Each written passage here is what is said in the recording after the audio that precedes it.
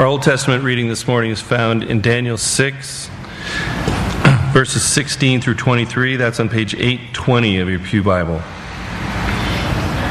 So the king gave the order, and they brought Daniel and threw him into the lion's den. The king said to Daniel, "May your God, whom you serve continually, rescue you."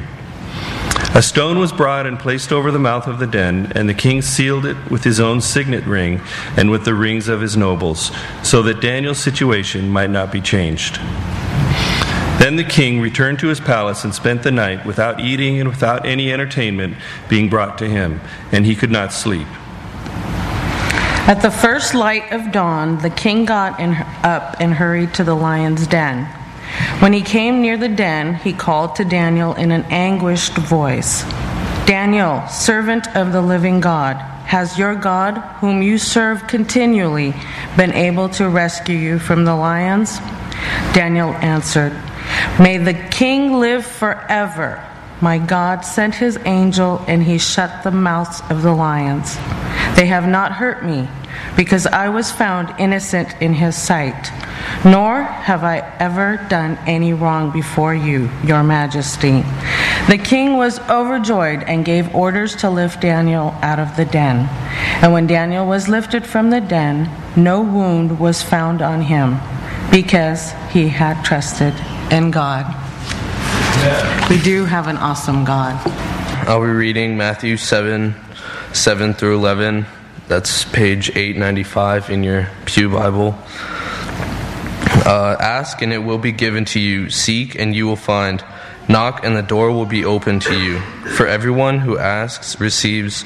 Those who seek find. And to those who knock the door will be opened. Which of you, if your son asks for the bread, will give him a stone? Or if he asks for a fish, will give him a snake? If you then, though you are evil, know how to give good gifts to your children, how much more will your Father in heaven give good gifts to those who ask him? It's good to be with all of you this morning. For all of you who don't know me, my name is Jason Whitley. I am the son of Norman and Denise Whitley and brother to Diane Whitley. And it is great to be with all of you on this great morning. Pastor Greg told me that I normally give short sermons, and so he said that, no worries, only go to 12:15, and so I realized that I have a good 45 minutes, so I'll go for an hour. So no worries, we'll be out of here by 12:30. Just kidding. It's great to be with all of you. I want to start out with a word of prayer, so if you all will bow your heads with me. Dear Lord, thank you for this day. I thank you that we're all here and we're all safe. I pray that you be with this sermon, that it may be your words and not mine, and that all of this may bring glory and honor to you. And in your name I pray. Amen. Well, Pastor Greg told me that he has been going over God's promises and what he promises to us. And last week he said that he talked about God's promise to protect us. Whenever we're in trouble, God promises to give us protection. And the week before that, he talked about God being able to give us what we need.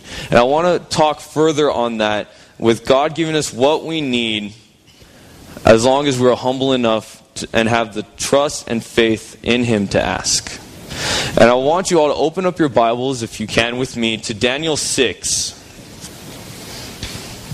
Daniel 6, we'll start in verse 1. And in the very beginning, just as a background information, this is the story of Daniel. And it is right after he is under rule of Belshazzar. Belshazzar is Nebuchadnezzar's son. Nebuchadnezzar, who had the dream of the statue of the gold, silver, bronze, and iron, talking about the powers of kingdoms that will be going down the line in history. And right now, right after Nebuchadnezzar was the golden head of Babylon, we have Belshazzar, his son, who was very conceited and arrogant and believed that he was the dominant reason that Babylon was still in power. And Daniel saw the writings on the wall and told him that he was no longer going to be the king of Babylon, and that Babylon would fall. And that night, Darius, king of the Medes and the Persians, took over Babylon that night. And from that night on, we go into the prophecy of Nebuchadnezzar's fall to Babylon, and now the chest of silver of Persia. And King Darius of the Medes and Persians is now in charge. He decided to keep Daniel as second in command. Actually, as it says in verse 1, it says, "It pleased Darius to appoint 120 satraps to rule throughout the kingdom." Satraps were either princes or governors who were in charge. They were like a senate, and they would always watch and make sure that everything was okay. And as we continue in verse 2, it says, "With 3 administrators over them, one of who was Daniel. The satraps were made accountable to them so that the king would not suffer loss." So these guys make sure that absolutely nothing bad ever happens to the kingdom. They watch over the money. They watch over everything. Everything must be approved through these 120 satraps. And there are 3 people above them, one of them being Daniel. And the interesting thing about Daniel is a Jew or an Israelite who was in Babylonian captivity. He was not supposed to be up there at all. But because of Nebuchadnezzar, he was allowed to be placed in a high position because God blessed him. And through his mission, he was allowed to be put in high position, and Darius allowed him to stay. And as we continue in verse 3, "Now Daniel was so distinguished himself among the administrators and the satraps by his exceptional qualities that the king planned to set him over the whole kingdom. At this, the administrators and the satraps tried to find grounds for charges against Daniel in his conduct of government affairs, but they were not able to do so. They could find no corruption in him because of his trustworthy and neither corrupt nor negligent. Finally, these men said, 'We will never find any basis for charge against this man Daniel unless it has to do something with the law of his God.'" Now, I don't know how many of you have ever been in that situation where you've had someone or people who have tried to plot against you to try to get you in trouble when you know you've done nothing wrong. This summer, I worked up at Camp Cedar Falls with these 2 lovely gentlemen with me, Trevor and Grant Barber. They were terrible workers, and they never did anything I told them. Just kidding. They were awesome guys to work with. They gave me a lot of laughs that I'll definitely be able to live long and prosperous. And when I worked up there was this one woman. She was a secretary up there, and she did not like me as a boys director. She did not like me being in charge of all the counselors. She tried to find nitpicky ways to get me in trouble. Simple stuff like the way I dismissed them to go to the cafeteria. Instead of dismissing individual cabins to go, I thought that I would be fair and just let all the guys go at once.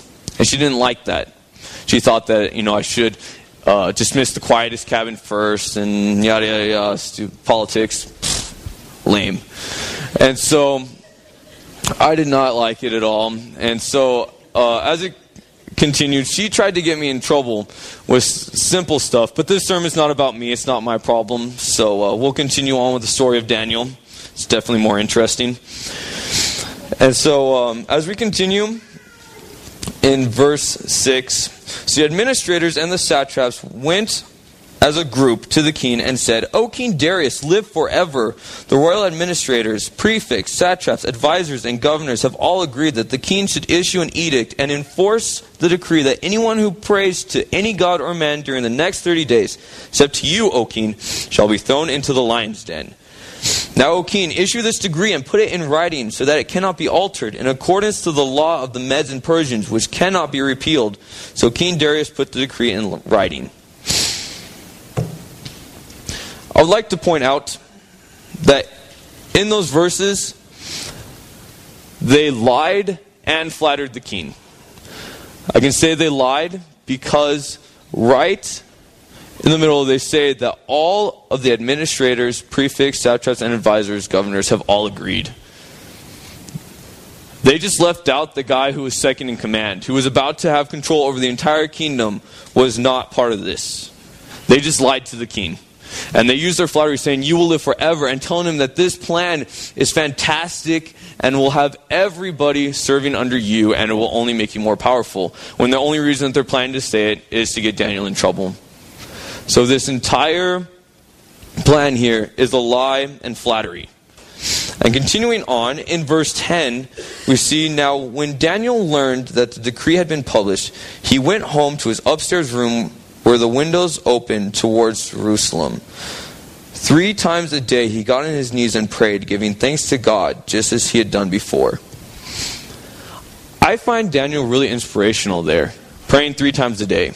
Now, some people may say, yeah, I pray 3 times a day. I pray 5 times a day. I do not feel like I pray 3 times a day or even 5 times. Yes, I pray when I wake up, and I say, thank you, God, for even getting me up. I know I'm dead tired, but you still got me up, and I'm very grateful for that. But I never feel like when I pray for meals, like it's actually a prayer. I feel like it's a habit that's been ingrained in my head that I'm not allowed to eat until I say that prayer. I don't know how you guys feel on that, but every single time that I'm praying, I'm like, God bless this food, amen. But then at the same time, if I get food poisoning, I'm not going to be like, God, why did you do this to me? You know, I never really feel that way. And so I'm really impressed. And not only that, but he leaves his windows open so that everyone can see that he is praying. And even though he just read that they said, you may not worship any other god or man except for the king. And yet he still opens the window, kneels down, and prays to God. In this day and age, we live in a very atheistic world where we don't necessarily go out and show it to the world like, yeah, I'm a Christian, you know. Bam, kneel on my knees, you know. We're not as strong-headed as these guys were back then. These guys would see God every day in their lives and would just, verbally express about God, about who they are. And today I feel like, for me personally, if all of a sudden I found out that everybody else in here all of a sudden started worshiping President Obama, I don't think that I would still get on my knees in front of all of you if I found out that you guys would kill me if I worship God. I don't know if I would necessarily go in front of all of you guys. I may go to my shower and pray in there, but I would not stand and kneel in front of you guys with my windows open just being like, hey, yo, God, what's up? I'd be very secluded about it. But he decides to be very open about this. And it continues in verse 11. Then these men went as a group and found Daniel praying and asking God for help. Now I want you to remember that last part where it says that he was praying and asking God for help. So they went to the king and spoke to him about his royal decree. Did you not publish a decree that during the next 30 days anyone who prays to any god or man except you, O king, will be thrown into a lion's den? The king answered, the decree stands in accordance to the laws of the Medes and the Persians, which cannot be repealed.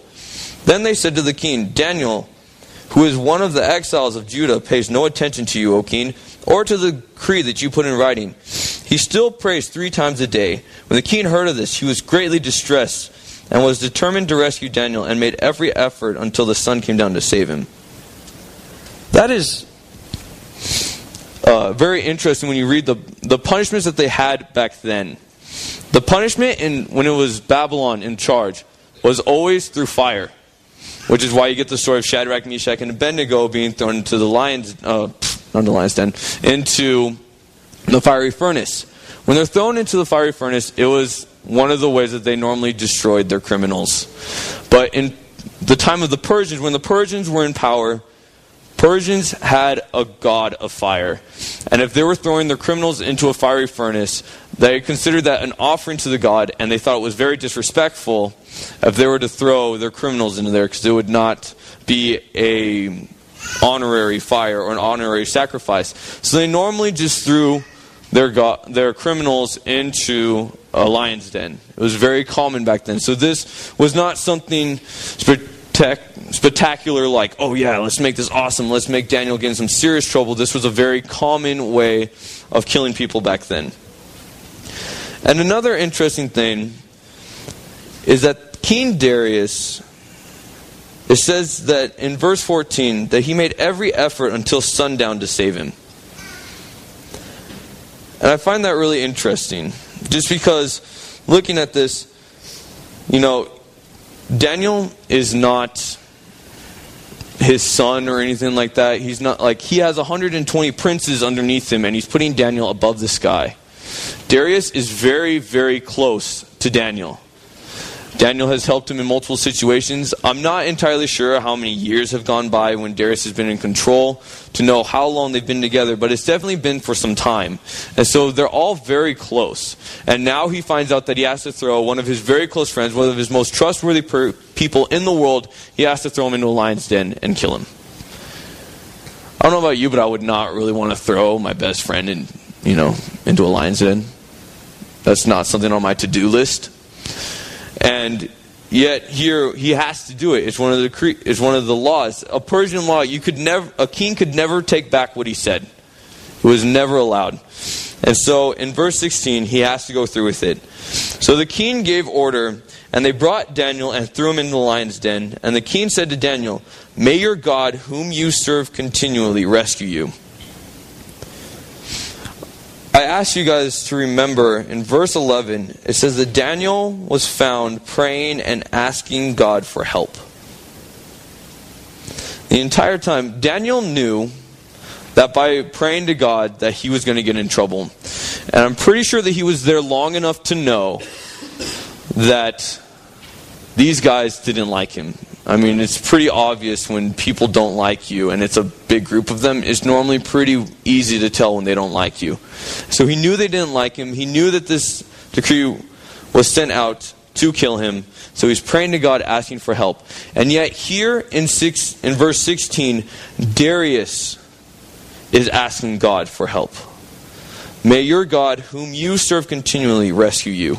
Even there, he is giving a shout out to Daniel through God, saying, please help Daniel. Both of them are asking for God's help. And as we see in 17, a stone was brought and placed over the mouth of the den, and the king sealed it with his own signet ring and the rings of his nobles, so that the situation may not be changed. Then the king returned to his palace and spent the night without eating, without any entertainment being brought to him, and he could not sleep. I'm pretty sure that if my best friend was thrown into a lion's den, I wouldn't be sleeping either. So obviously these guys, again, are very, very close. That his own wife couldn't entertain him, or wives could not entertain him. And yet, here, he's still having a hope that Daniel will be okay. Whatever Daniel's going through, he will still make it out on the other side. And so at 19, at the first light of dawn, the king got up and hurried to the lion's den. When he came near the den, he called to Daniel in an anguished voice, "Daniel, servant of the living God, has your God whom you serve continually been able to rescue you from the lion's den?" Daniel answered, "O king, live forever. My God sent his angels and shut the mouths of the lion. They have not hurt me because I was found innocent in your sight. Nor have I ever done anything wrong before you, O king." The king was overjoyed and gave orders to lift Daniel out of the den. And when Daniel was lifted from the den, no wounds were found on him because he had trusted in God. Crazy. Not only did Darius have enough faith that God would save him, if I had found out the night before that my friend was thrown into the lion's den, I don't think I would check in the morning. I'd be pretty positive that he would be dead. I wouldn't go and check. But yet, King Darius had enough hope and enough trust in God that he still ran out there in the middle of the night after, a good 12 hours of him being in there. He still pulls it over and still asks. And the amazing thing is he says, "Daniel, servant of the living God." He does not say of a God, just like all the other Persians' God, of a living God, not an idol, not anything like that. He believes, he has hope that this God is living. And it's proven when Daniel says, "O king, live forever." And he walks out because he hasn't done anything wrong. I'm not going to continue with the rest of the story. There are children here. So, we're not going to continue with the rest of that.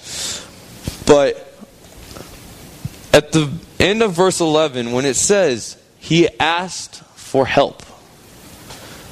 Daniel asked God for help. And King Darius, when he said, "May your God, whom you serve continually, rescue you," he is reaching out. Both of them are reaching out and asking God for help. will you please provide the needs to keep me alive? And yet God still decides, after being asked, he decides to grant them their wish and gives them exactly what they need, and he shuts the mouth of the lion. And I find that awesome. And it reminds me of another verse, and actually a song that we used to sing as a kid. I will always have to thank the Morfords and Lays for this, because they always sang the song, Seek Ye First the Kingdom of God. I'll never forget that song. It's just such an awesome song. But it's the verse is found in Matthew 7, verses 7 to 11. And it says, "Ask, and it will be given to you. Seek, and you will find. Knock, and the door will be open unto you. For everyone who asks receives, and he who seeks finds. To him who knocks, the door will be open. Which of you, if his son asks for bread, will give him a stone? Or if he asks for a fish, will you give him a snake? If you then, though you are evil, know how to give good gifts to your children, how much more will your Father in heaven give to those who ask?" God will give us what we need just as he promised. All we have to do is ask. In which then I propose a question to you. How well do you know God? It's very simple, because the more you trust in God, the more likely you are to actually believe that it will happen. For instance, when I worked this summer up at Cedar Falls, I had 18 guys underneath me. By the end of the summer, I knew exactly what these guys could and could not do. I knew that if I asked them to go somewhere, that they would go and do it. And I knew that if I asked Trevor to do it, he would do it. And if I asked Grant to do it, it would take longer. Just kidding.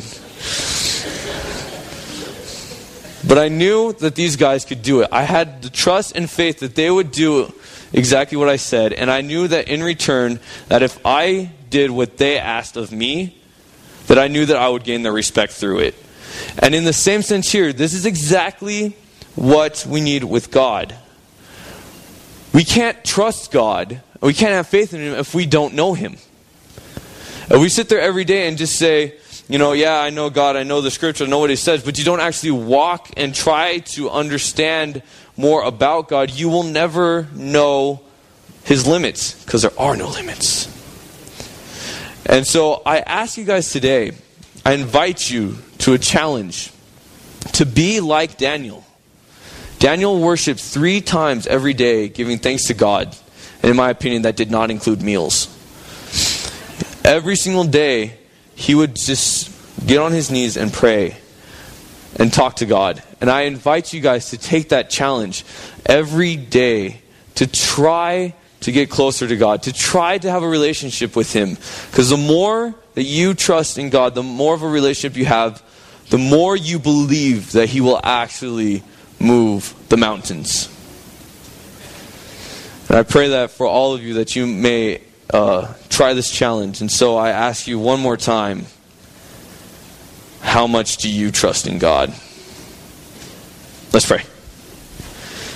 Dear Lord, I thank you for this day, and I thank you that you have given us the story of Daniel, that we may understand your promises to protect us, your promise to fulfill our needs. And I ask that we may be able to have a closer relationship with you, that we may understand that you have no limits, and that anything that we ask for at any time, that you will be able to offer it to us, and that you will give us exactly what we need. And I pray that as you be with us, that you may keep us safe throughout this week until we meet again next week. That is my prayer in the precious name of Jesus. Amen.